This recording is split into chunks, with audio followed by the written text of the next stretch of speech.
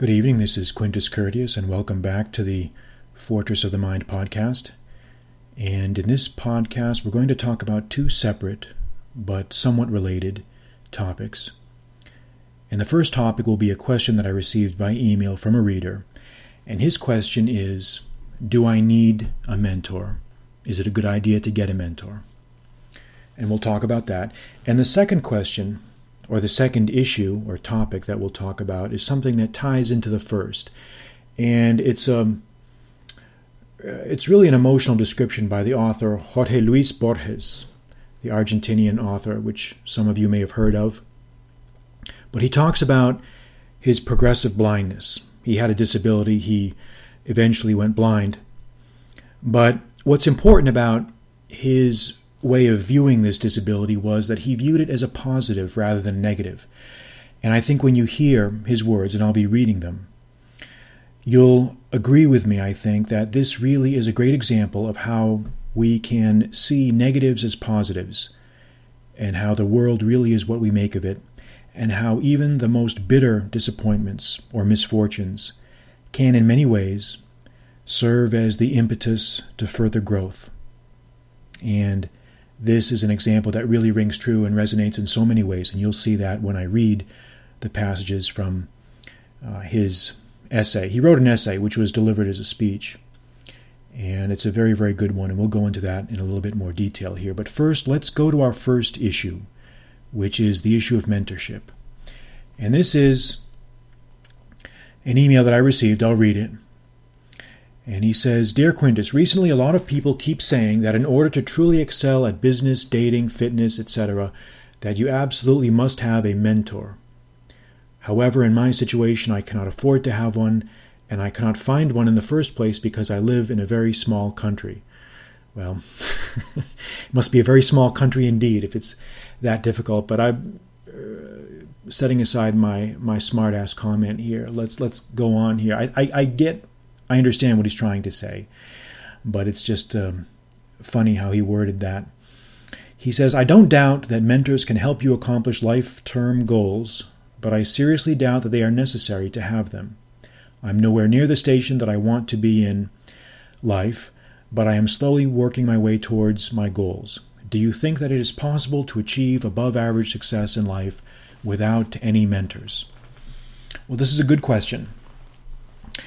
Because if we define mentor as the classical, traditional mentor that you see in the movies and television or read about in books, where you have a kindly professor or expert or coach or trainer or teacher who actually takes a liking to you and spurs you to further growth, like maybe existed in the past century.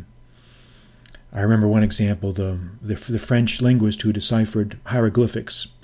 His name was Champollion. I forget what his first name was. I think it was Jean-Claude, Jean-Marie Champollion, something like that. In any case, he had great linguistic ability at a very early age, and he was encouraged by someone that he met, a scholar, who let him read his manuscripts and books and use his resources and encouraged him in further directions. And when I heard about that, you say to yourself, man, that just doesn't exist anymore. I mean, every professor I ever had was basically worthless in the sense that they only cared about themselves. They didn't care about us. They cared about themselves. They cared about doing what was best for them. And I've talked to many people, and I think most people had the same experiences that I had. They really... The classical model of the mentor doesn't really exist anymore. And that's kind of a shame, because I think the older generation in many ways has abdicated its responsibilities. And that's something that I've said repeatedly many times. The older guys always hate it when I say that, because I think it strikes too close to home. But it's true. It's true.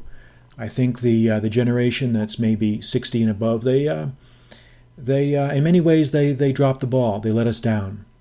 They didn't do what they were supposed to do. They were supposed to be gatekeepers, and they failed miserably in ensuring that certain traditions were passed on, and they didn't do that.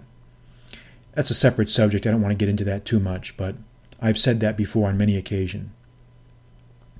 So if we're talking about the classical, traditional type of mentor, someone who's going to cultivate you, nurture you, be there to answer questions, unless you're very lucky, don't expect it to happen.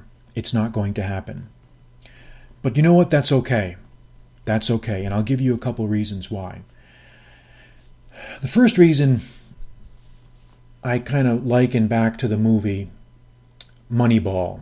Many of you may have seen that movie. There's a scene in there where the Brad Pitt character says, when he's being asked, hey, how are we going to find a certain baseball player to replace this guy at shortstop or this guy in left field or this batter or this infielder or outfielder or whatever.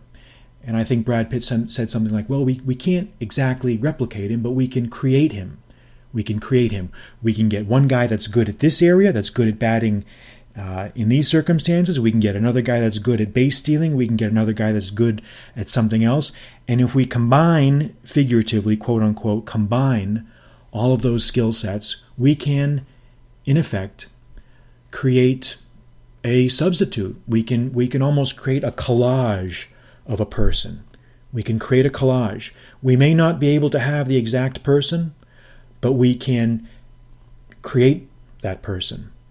And where that has relevance to what we're talking about is you can create your own mentor. You can get snippets from one person. You can get snippets from another person. You can read about certain things and draw things from books. You can get them from movies, from people, wherever. You almost have to be now a scavenger of information. You have to be enterprising. You've got to be hustling. If you're not hustling, you're sleeping. And that applies in this as in every other aspect of life. If you're not out there hustling, making things happen, you're missing the boat. You're just missing the boat. Life moves too fast nowadays, and there's just no patience that I have for dullards, sluggards, or dunces. I mean, you just can't afford to be that way. You waste too much time, you lose too much time, and you're going to be behind the power curve. So that's my first point. You may not have the mentor that you would like, but you can create one by making a composite. The second thing you can do is you can rely on books, which is, in many ways, has been a great resource for me. You can rely on books. Now, that's not good for every person, because not everyone is willing to exert the discipline needed to actually read these books. And even so, even when they do read them, they often draw the wrong conclusions from them. Or they don't have the necessary state of mind to really process books or understand them. And that's okay. That's all right. But it's one suggestion. And the third option is, hey, you've got me. You can rely on me. I do this because I love it.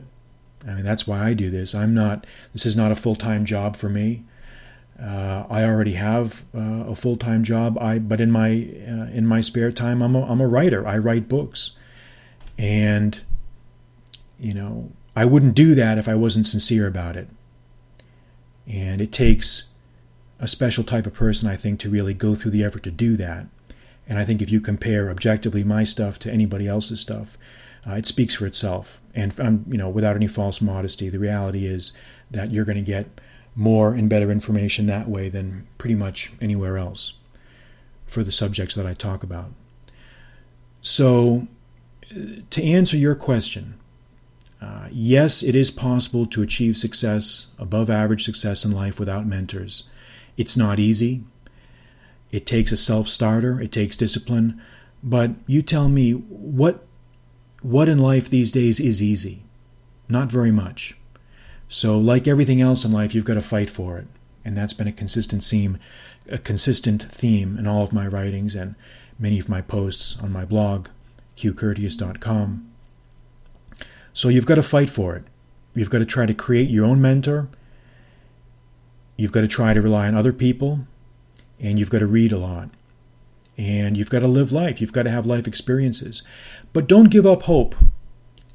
There's really a lot of truth to the idea that when you're right in your mind and when the time is right in your life, the right mentor will appear. The right person will appear when you are ready. You will know when you immediately hear him or her. And it is possible, I suppose, to have a female mentor. It's rare, but I suppose it's possible. And you'll know when you hear him. He will just speak to you. The philosopher Plotinus, when he first heard his mentor Ammonius Saccas in Alexandria, about the 2nd or 3rd century AD, he said, "That's the man I've been looking for. That's the man I've been looking for." And that's really how it is. You'll know when you know. But you're not going to meet that person unless you get out there and mix with people. You've got to get out there. You've got to mix with people. You've got to inject yourself into different experiences. You've got to put yourself in different settings. You've got to do things. You're not going to meet anyone looking out your window, staring at your shoelaces, or pondering the universe in your room. You've got to get out there and you've got to live life. I'm not saying that you're staying in your room, but I'm just saying that as an example, as a cautionary statement. So that's my thoughts on mentorship. And maybe, who knows, maybe it's always been that way. Maybe we have a skewed perspective or a skewed perception of what things were like back in the good old, quote unquote, good old days. Maybe mentors have always been difficult to find. Maybe it's never been easy. But I never really had one. But what I did have was, at certain points in my life, people who I gleaned useful information from. And all you need is a handful. I wouldn't really call them mentors. I would call them associates who had important things to say. And just like the collage baseball player in Moneyball, you can create him. Create your mentor. Create him as you would a collage. And then you will know. So now let's move on to our second subject, which is, in some ways, related to the first topic, which is how to see the good in the bad. How to see the good things that come about from something bad. And I was reading this lecture just the other day, and I said, boy, this is a great example. This is really inspiring. Jorge Luis Borges was an Argentinian author, and our resources tell us he lived from 1899 to 1986, and he was a very influential and original modern writer. And in many ways he set the tone for the postmodern literary movement. And he's associated with the city of Buenos Aires in the same way maybe that James Joyce is associated with Dublin, or Kafka is associated with Prague. Very interesting writer, and he had great willpower and also linguistic ability. He taught himself English and also some of the Scandinavian languages, just because he was interested in the literatures of those countries. So the subject, what drew me to this lecture was how Borges describes how he suffered from progressive blindness. I should mention that. He had a congenital problem, a progressive blindness, which was a result of an inherited eye disease, and he viewed the progressive blindness that he suffered from not as a tragedy, but as an opportunity. He viewed it as an opportunity for further growth and further development. So what I'm going to do here, because I think hearing it in his own words is the best way to really get the inspiring nature of his words, I'm going to read them to you. And you can replay them, I think, as you desire. And I think by doing that, you'll be able to really inspire yourself and really be able to reflect on the point, which is that no matter how bad things get, no matter how bad things are, no matter the terrible situation that you're in, or that you've suffered, or are suffering, there's always something positive. Life is about perception. Life is you can always say that it's a truism. It's very it's a trite statement, but it really is true. Life is what you make it, to a great extent. Life is what you make it. So let me read here the words of Jorge Luis Borges, and then we'll close and see what we can conclude from his statements. I will begin then by referring to my own modest blindness. Modest because it is total blindness in one eye, but only partial in the other. I can still make out certain colors. I can still see blue and green, and yellow in particular has remained faithful to me. I remember when I was young, I used to linger in front of certain cages in the Palermo Zoo, the cages of the tigers and leopards. I lingered before the tigers gold and black. Yellow is still with me, even now. I have written a poem entitled The Gold of the Tigers, in which I refer to this friendship. One of the colors that the blind, or at least this blind man, do not see is black. Another is red. Le rouge et le noir are the colors denied us. I, who was accustomed to sleeping in total darkness, was bothered for a long time at having to sleep in this world of mist, in the greenish or bluish mist, vaguely luminous, which is the world of the blind. I wanted to lie down in darkness. The world of the blind is not the night that people imagine. I should say that I am speaking for myself, and for my father and my grandmother, who both died blind, laughing and brave, as I also hope to die. They inherited many things, blindness, for example, but one does not inherit courage. I know that they were brave. The blind live in a world that is inconvenient, an undefined world from which certain colors emerge. For me, yellow, blue, except that the blue may be green, and green, except that the green may be blue. White has disappeared or is confused with gray, and as for red, it has vanished completely. I hope someday, I am following a treatment, to improve and to be able to see that great color, that color which shines in poetry and which has so many beautiful names in many languages. I live in that world of colors, and if I speak of my own modest blindness, I do so first because it is not that perfect blindness which people imagine, and second, because it deals with me. My case is not especially dramatic. What is dramatic are those who suddenly lose their sight. In my case, that slow nightfall, that slow loss of sight, began when I began to see. It has continued since 1899 without dramatic moments, a slow nightfall that has lasted more than 3/4 of a century.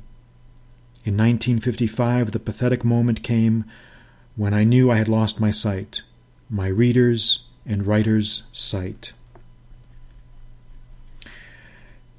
When I think of Buenos Aires, I think of the Buenos Aires I knew as a child, the low houses, the patios, the porches, the cisterns with turtles in them, the grated windows. That Buenos Aires was all of Buenos Aires. Now only the southern section has been preserved. I felt that I had returned to the neighborhood of my elders. There were the books, but I had to ask my friends the names of them. I remembered a sentence from Rudolf Steiner in his books on anthroposophy,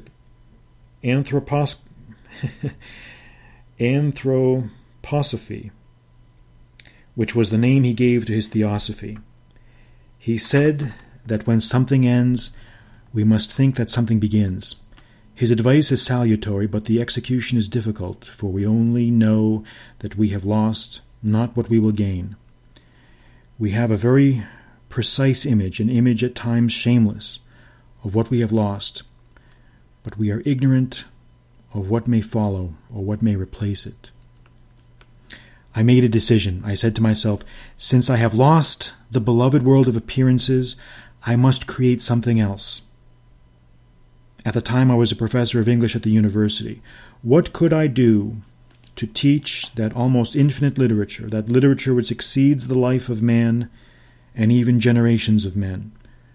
What could I do in 4 Argentine months of national holidays and strikes? I did what I could to teach the love of that literature, and I refrained as much as possible from dates and names. I thought, I have lost the visible world, but now I am going to recover another, the world of my distant ancestors, those tribes of men who rode across the stormy northern seas, from Germany, Denmark, and the Low Countries, who conquered England, and after whom we name England, since Angeland, land of the Angles, had previously been called the land of the Britons, who were Celts. Thus I began my study of Anglo-Saxon, which blindness brought me. And now I have a memory full of poetry that is elegiac, epic, Anglo-Saxon. I had replaced the visible world with the oral world of that Anglo-Saxon language. Later I moved on to the richer world of Scandinavian literature. I went on to the Eddas and the Sagas. I wrote ancient Germanic literature and many poems based on those themes, but most of all I enjoyed it. I am now preparing a book on Scandinavian literature. I did not allow blindness to intimidate me, and besides, my editor made me an excellent offer. He told me that if I produced 30 poems a year, he would publish a book. 30 poems means discipline, especially when one must dictate every line, but at the same time it allows for sufficient freedom, as it is impossible that in 1 year there will not be 30 occasions for poetry. Blindness has not been for me a total misfortune. It should not be seen in a pathetic way. It should be seen as a way of life, one of the styles of living. And being blind has its advantages. I owe to the darkness some gifts, the gift of Anglo-Saxon, my limited knowledge of Icelandic, the joy of so many lines of poetry, of so many poems, and of having written another book entitled, with a certain falsehood, with a certain arrogance, In Praise of Darkness. The Boston aristocrat Prescott was helped in his blindness by his wife. An accident when he was a student at Harvard had caused him to lose one eye and left him almost blind in the other. He decided that his life would be dedicated to literature. He studied and learned the literatures of England, France, Italy, and Spain. Imperial Spain offered him a world which was agreeable to his own rigid rejection of a democratic age. From an erudite, he became a writer, and he dictated to his wife, who read to him the histories of the conquest of Mexico and Peru, of the reign of the Catholic kings, and of Philip II. It was a happy labor, almost impeccable, which took more than 20 years. For me, to live without hate is easy, for I have never felt hate. To live without love, I think, is impossible, happily impossible for each of us. But the first part, I want to live with myself, I want to enjoy the good that I owe to heaven. If we accept that in the good of heaven there can also be darkness, then who lives more with themselves? Who can explore themselves more? Who can know more of themselves? According to the Socratic phrase, who can know himself more than the blind man? A writer lives. The task of being a poet is not completed at a fixed schedule. No one is a poet from 8 to 12 and from 2 to 6. Whoever is a poet is one always, and is continuously assaulted by poetry. I suppose a painter feels that colors and shapes are besieging him, or a musician feels that the strange world of sounds, the strangest world of art, is always seeking him out, that there are melodies and dissonances looking for him. For the task of an artist, blindness is not a total misfortune. And so that will conclude the passages I'm reading from Jorge Luis Borges' thoughts on going blind, and how it helped him, how it inspired him and served as a stepping stone to further achievement. And that is the point that I'd like to get across in this podcast. Even the most terrible things, even the most terrible of events, blindness, deafness, loss of a limb, loss of a loved one, loss of whatever, these things can always be turned into positives in some way if we only can keep things in perspective, retain a positive attitude, and not allow ourselves to be tormented or laid low by grief. That's the key. And some of the most recent posts that I've done on my blog, qcurtius.com, relate to this. I did a post a couple days ago on the art of consolation. And if you haven't read that, you should go and read that now. And it takes a very deep and a very philosophical perspective on how to control grief. If you let it in the door, Plutarch says, if you allow it to gain a toehold in your consciousness, it's a guest that will never leave. It's a guest that will never leave. And it isn't easy to practice this. I understand that. Of course it isn't easy. No one ever said it would be easy. But the alternative is that, or you lose your soul. And if that is the choice, then there really is no choice. We have only to go forward. One step in front of the other, one foot in front of the other. From now until we are on our deathbeds, and that is life. That will conclude our podcast here at Fortress of the Mind. I'm Quintus Curtius, and this was brought to you courtesy of Fortress of the Mind Productions. I'm Quintus Curtius. Good night.